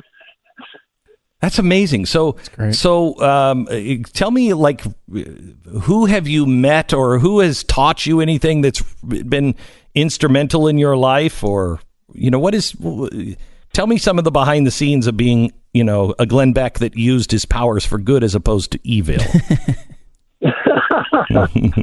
Well, yeah, that's something that we must keep keeping our good names together without without fail. Anyway, when I first started out, it was in Vancouver, where I am now, and there's some absolutely wonderful people who taught me a great deal. And I did some work from the age of I got 61 years in the business anyway, and these people helped me along the way. But when I got to England, it was absolutely wonderful because every actor that I worked with worked hard, which is not the case in Vancouver at that time, and they really worked well. I learned so much absolutely working, and people like Albert Finney I worked with in the West End, and Jim Dale. You may know Jim Dale. He did Barnum on Broadway and stuff like that. So you worked. There is a difference between an English actor and a North American actor because they take their craft seriously. Not anymore, particularly, but at that time it was kind of semi-pro in Vancouver, and once I got to England, it was the learning all came from particularly in movies, because I did an enormous amount of stage as well. I didn't realize, first of all, the length and all the credits that you have. I mean, 2001: A Space Odyssey. There's incredible amounts of really well-known stuff that you've been in, Glenn. But I was amazing to see. I'm looking at the credits of Little Pink House, the movie, and I see Glenn Beck, and this is a case, the Kelo case in the Supreme Court, which is an incredibly important case that we have talked about for years and years and years and years.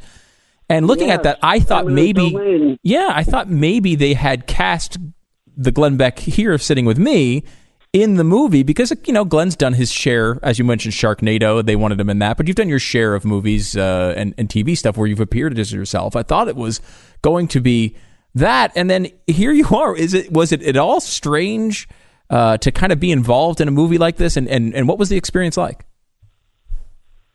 Well, it was a job, and it was a good job because I believed in what they were trying to fight and various things, and also it was a job, money, etc. I don't work for nothing. Have you had a good life, Glenn? Yes. If you could, and I'm still having a good life. That's great. I'm still working, and obviously. What would be the wisdom that you would leave us from one Glenn Beck to another? Why would I leave it? No. What wisdom could you leave us with? Death.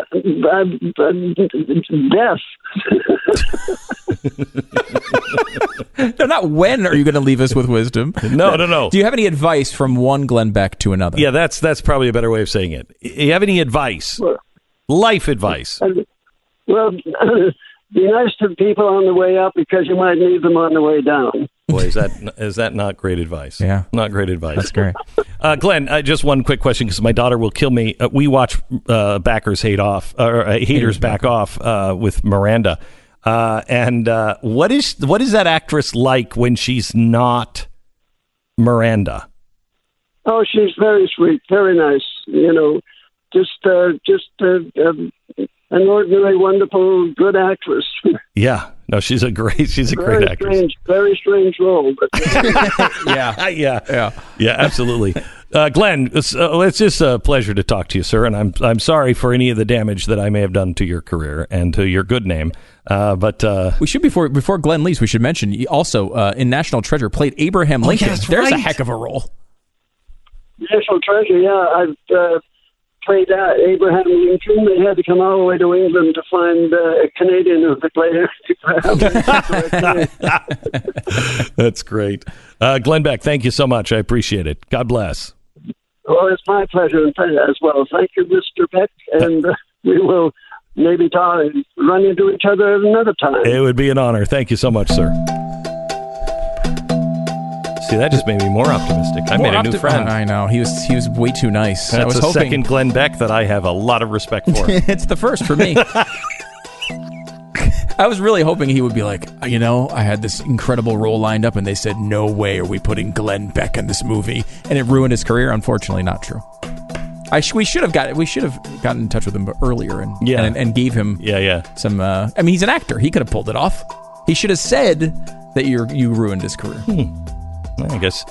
I guess maybe a producer or a writer would have thought of that in advance before the performance. Nobody said I was fast. Let me tell you about Mother's Day. Mother's Day is coming up not this Sunday, but the Sunday after.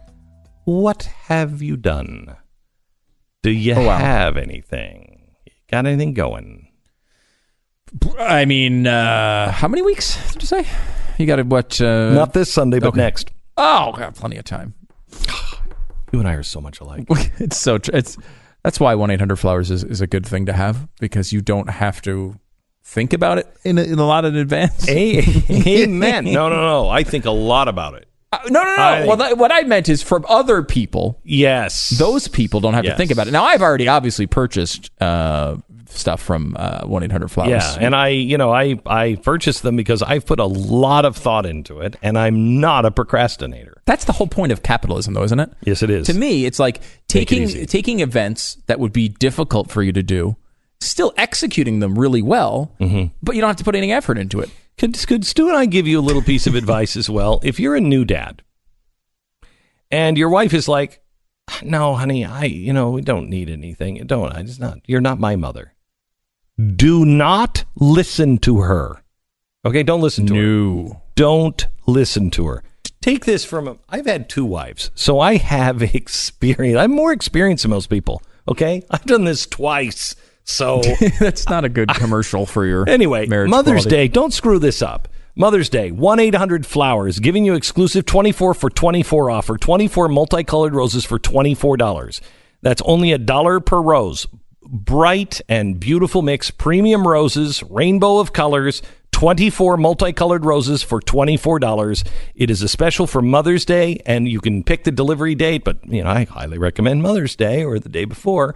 Order the beautiful roses for $24. All you have to do is go to 1-800-Flowers.com, 1-800-Flowers.com, click on the radio icon, enter the promo code Beck. 1-800-Flowers.com, promo code Beck. Order now. This offer expires tomorrow. Glenn Beck, Mercury.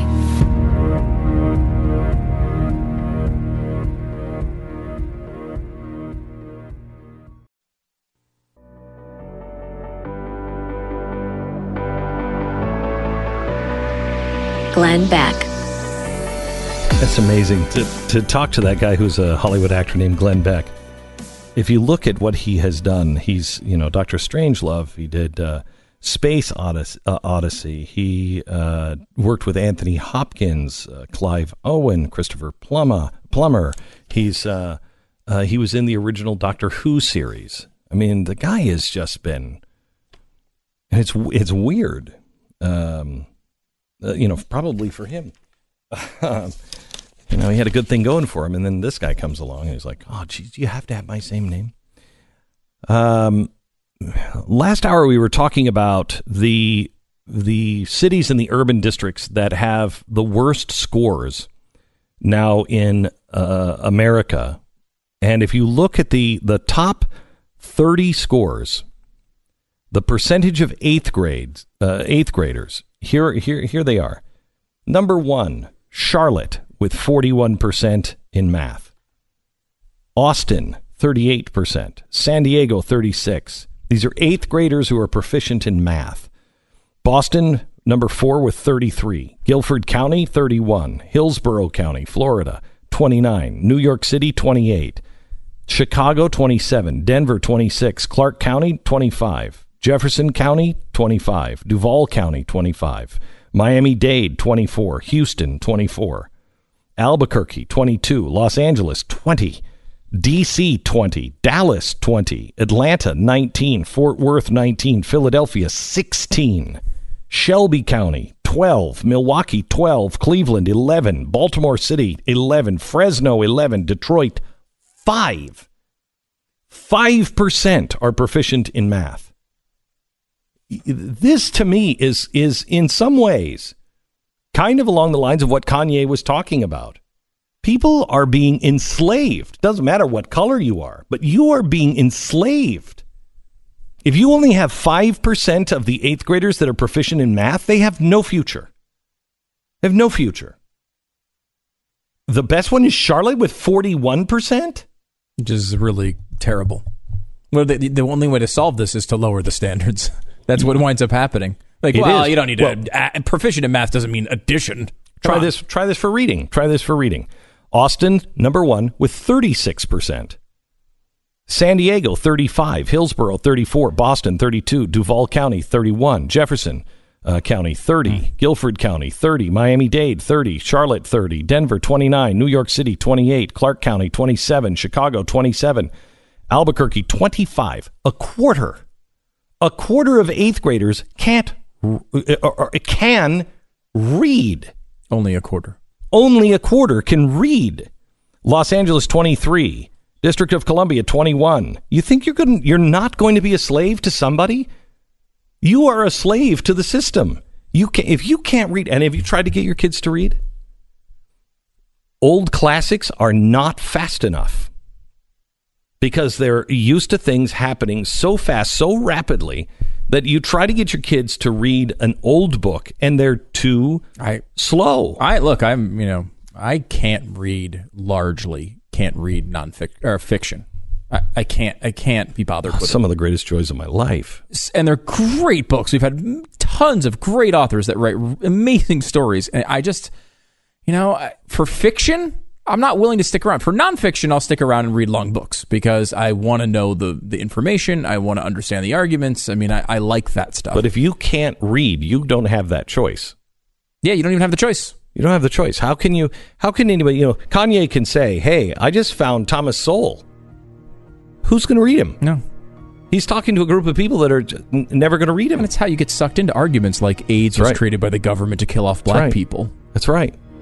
We are enslaving ourselves, and it has nothing to do with color. Glenn Beck, Mercury. So I remember several years ago, Glenn was selling his house.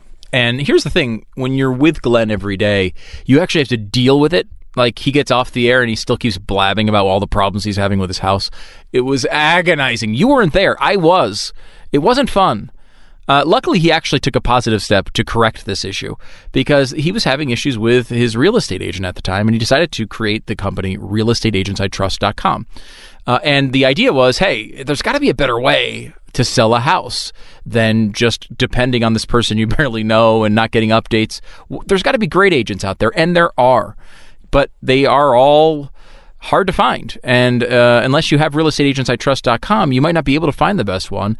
If you go there, they're going to give you there's a network of over 1,200 agents. You can find the best one in your area really easily. Go there if you're going to try to sell your house or buying a home. realestateagentsitrust.com. Let these agents earn your business. realestateagentsitrust.com.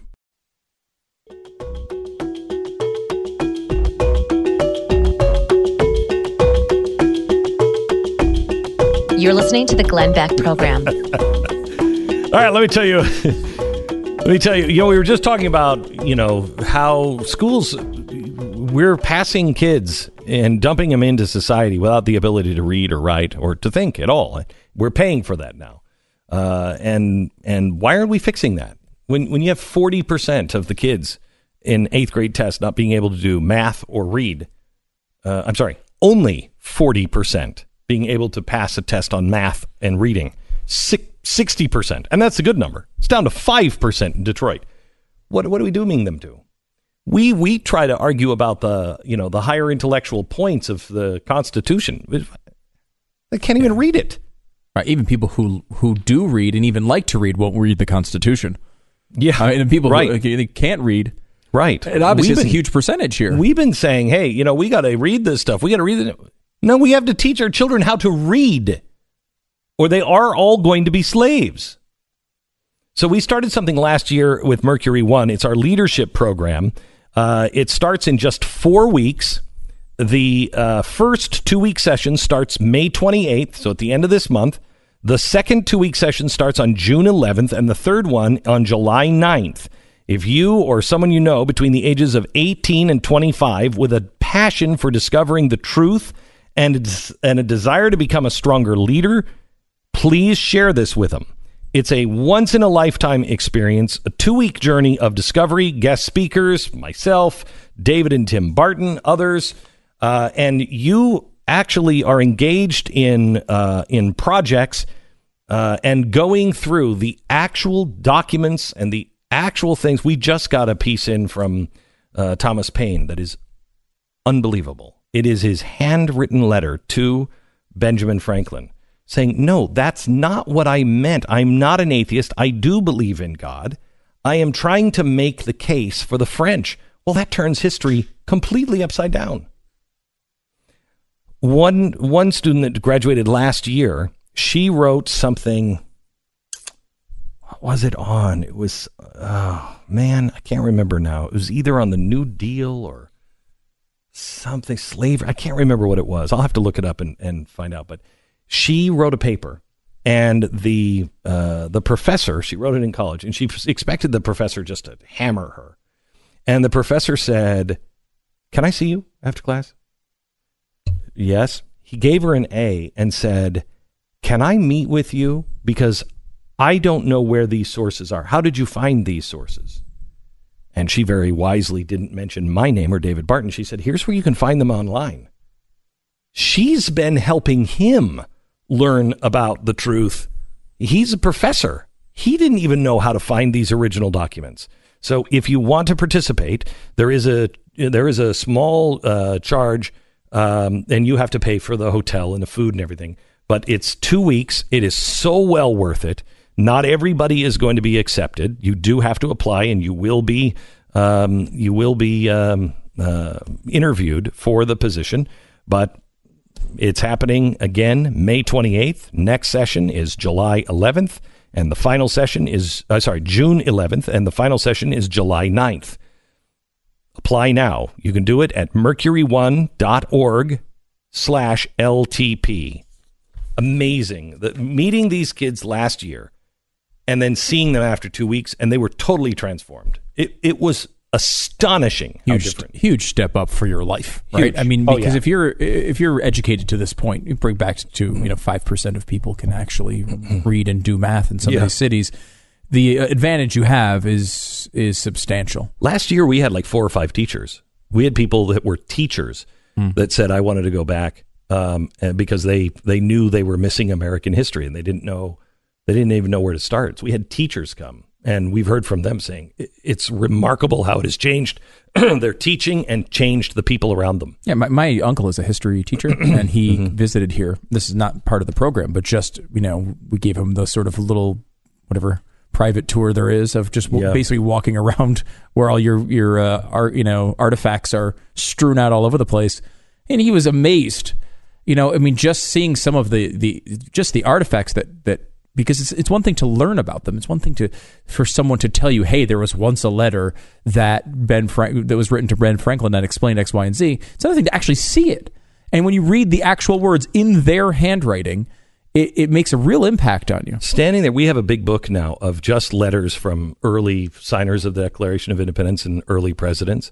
And to see Jefferson writing to Adams and be able to, we have it in a bound book now, so you can't really actually touch it.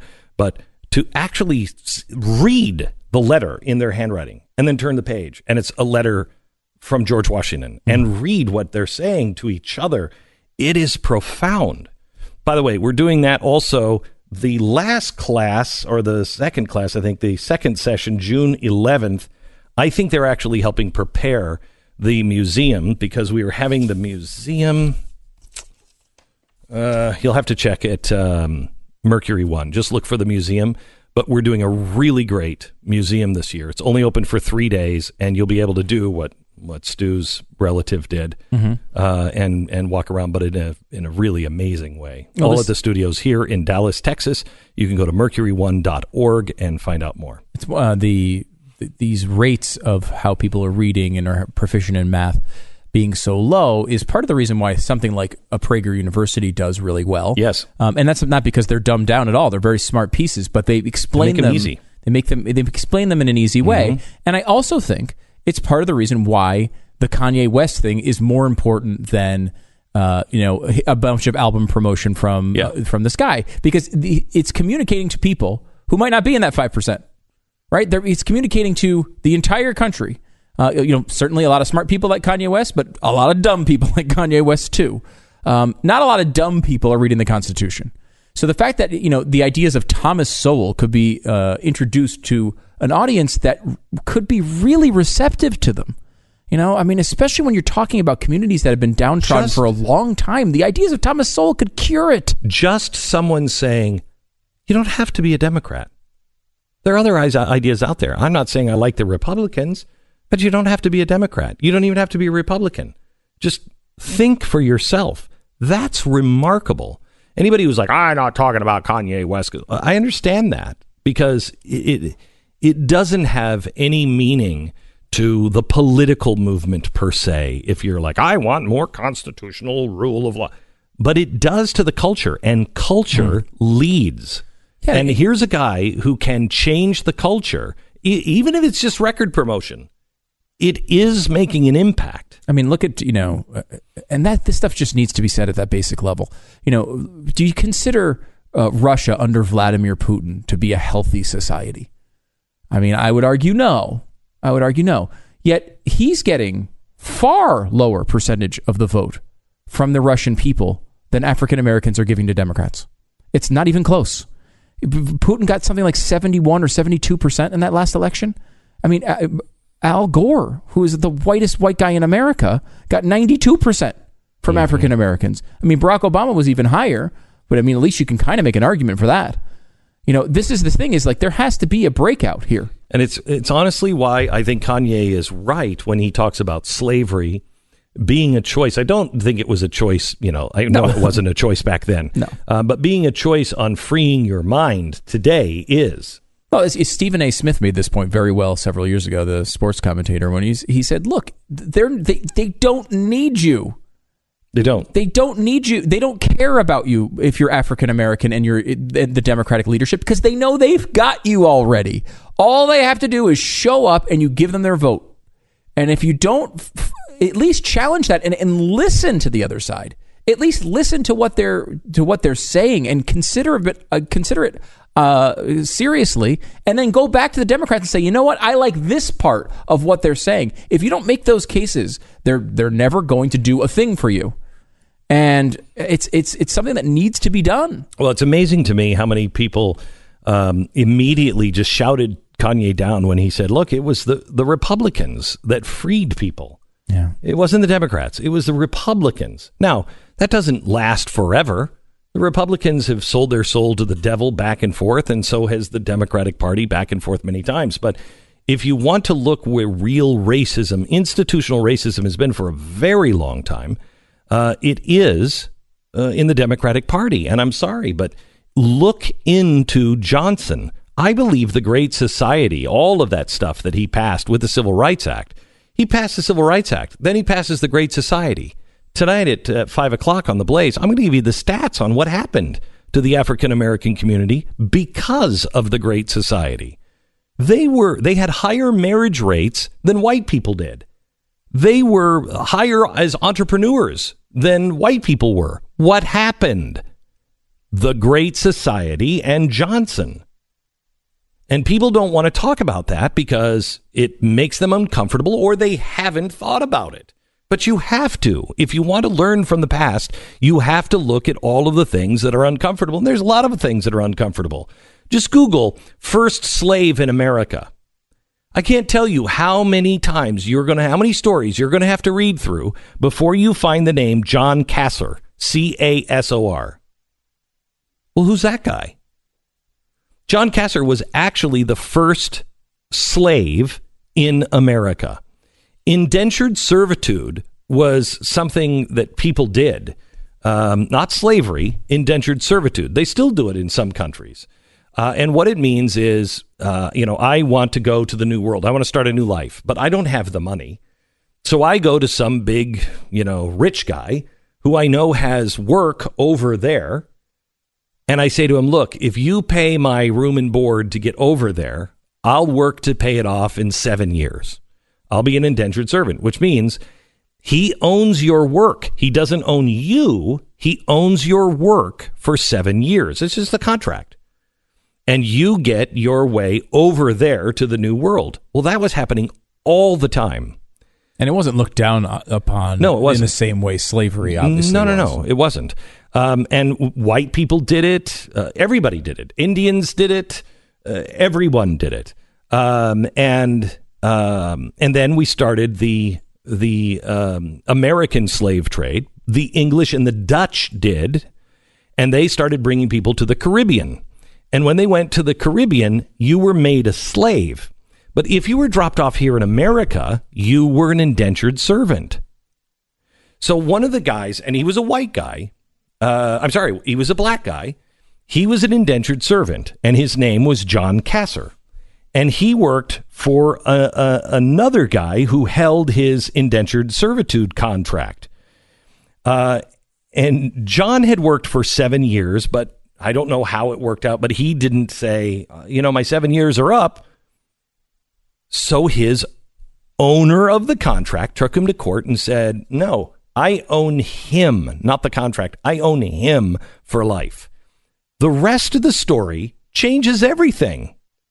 And it's not just the fact that that owner was a black man, but what happened after that black man's death, after he started slavery in America. Everything changed. And I'll talk about it tonight at 5 o'clock. Big news. Last couple of weeks, Simply Safe won the Editor's Choice Awards from CNET Magazine and PC Magazine and the Wirecutter. And, they were thrilled, and we're thrilled that they're finally getting the notice that they are due. They've gone and really changed people's lives, the way security works. I mean, it was really cutting edge stuff when they started, and they're still way ahead of everyone else. But they took a great leap. They were going up against, people like Wells Fargo, and we provide all this, we're going to bring in and we're wiring everything. They said, you don't need all that. You don't need to pay $50 a month, and you don't need to have somebody traipsing through your house. Simply Safe. We're going to make it really simple. It's all wireless. It's really top of the line. You have the cameras. You have the what do you call it? The things that you put on the windows and the doors. You have the keypad, all of it, but you can install it in like a half an hour, and there's no contract. You own it, so you're going to save a buttload of money, and then it's $15 a month without a contract if you want the professional monitoring. Nobody else is doing this. Nobody else has done it. They were the first. Nobody else is doing it. That's why they're winning all the awards, and they're now protecting 2 million homes. Home or business, give Simply Safe Beck a try. Go to simplysafebeck.com, simplysafebeck.com. Just go to the website, see how much money you're going to save. Take control of your own security. Take 10% off now at simplysafebeck.com. Glenn Beck, Mercury.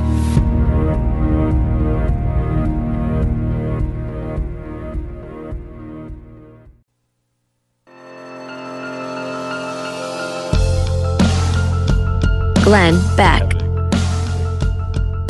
I found that things kind of make sense a little bit more when, if you're drinking. And I gave up all of those great blackouts, Yeah. Wasted them. There's so many great positives to alcoholic consumption at levels that are inhuman.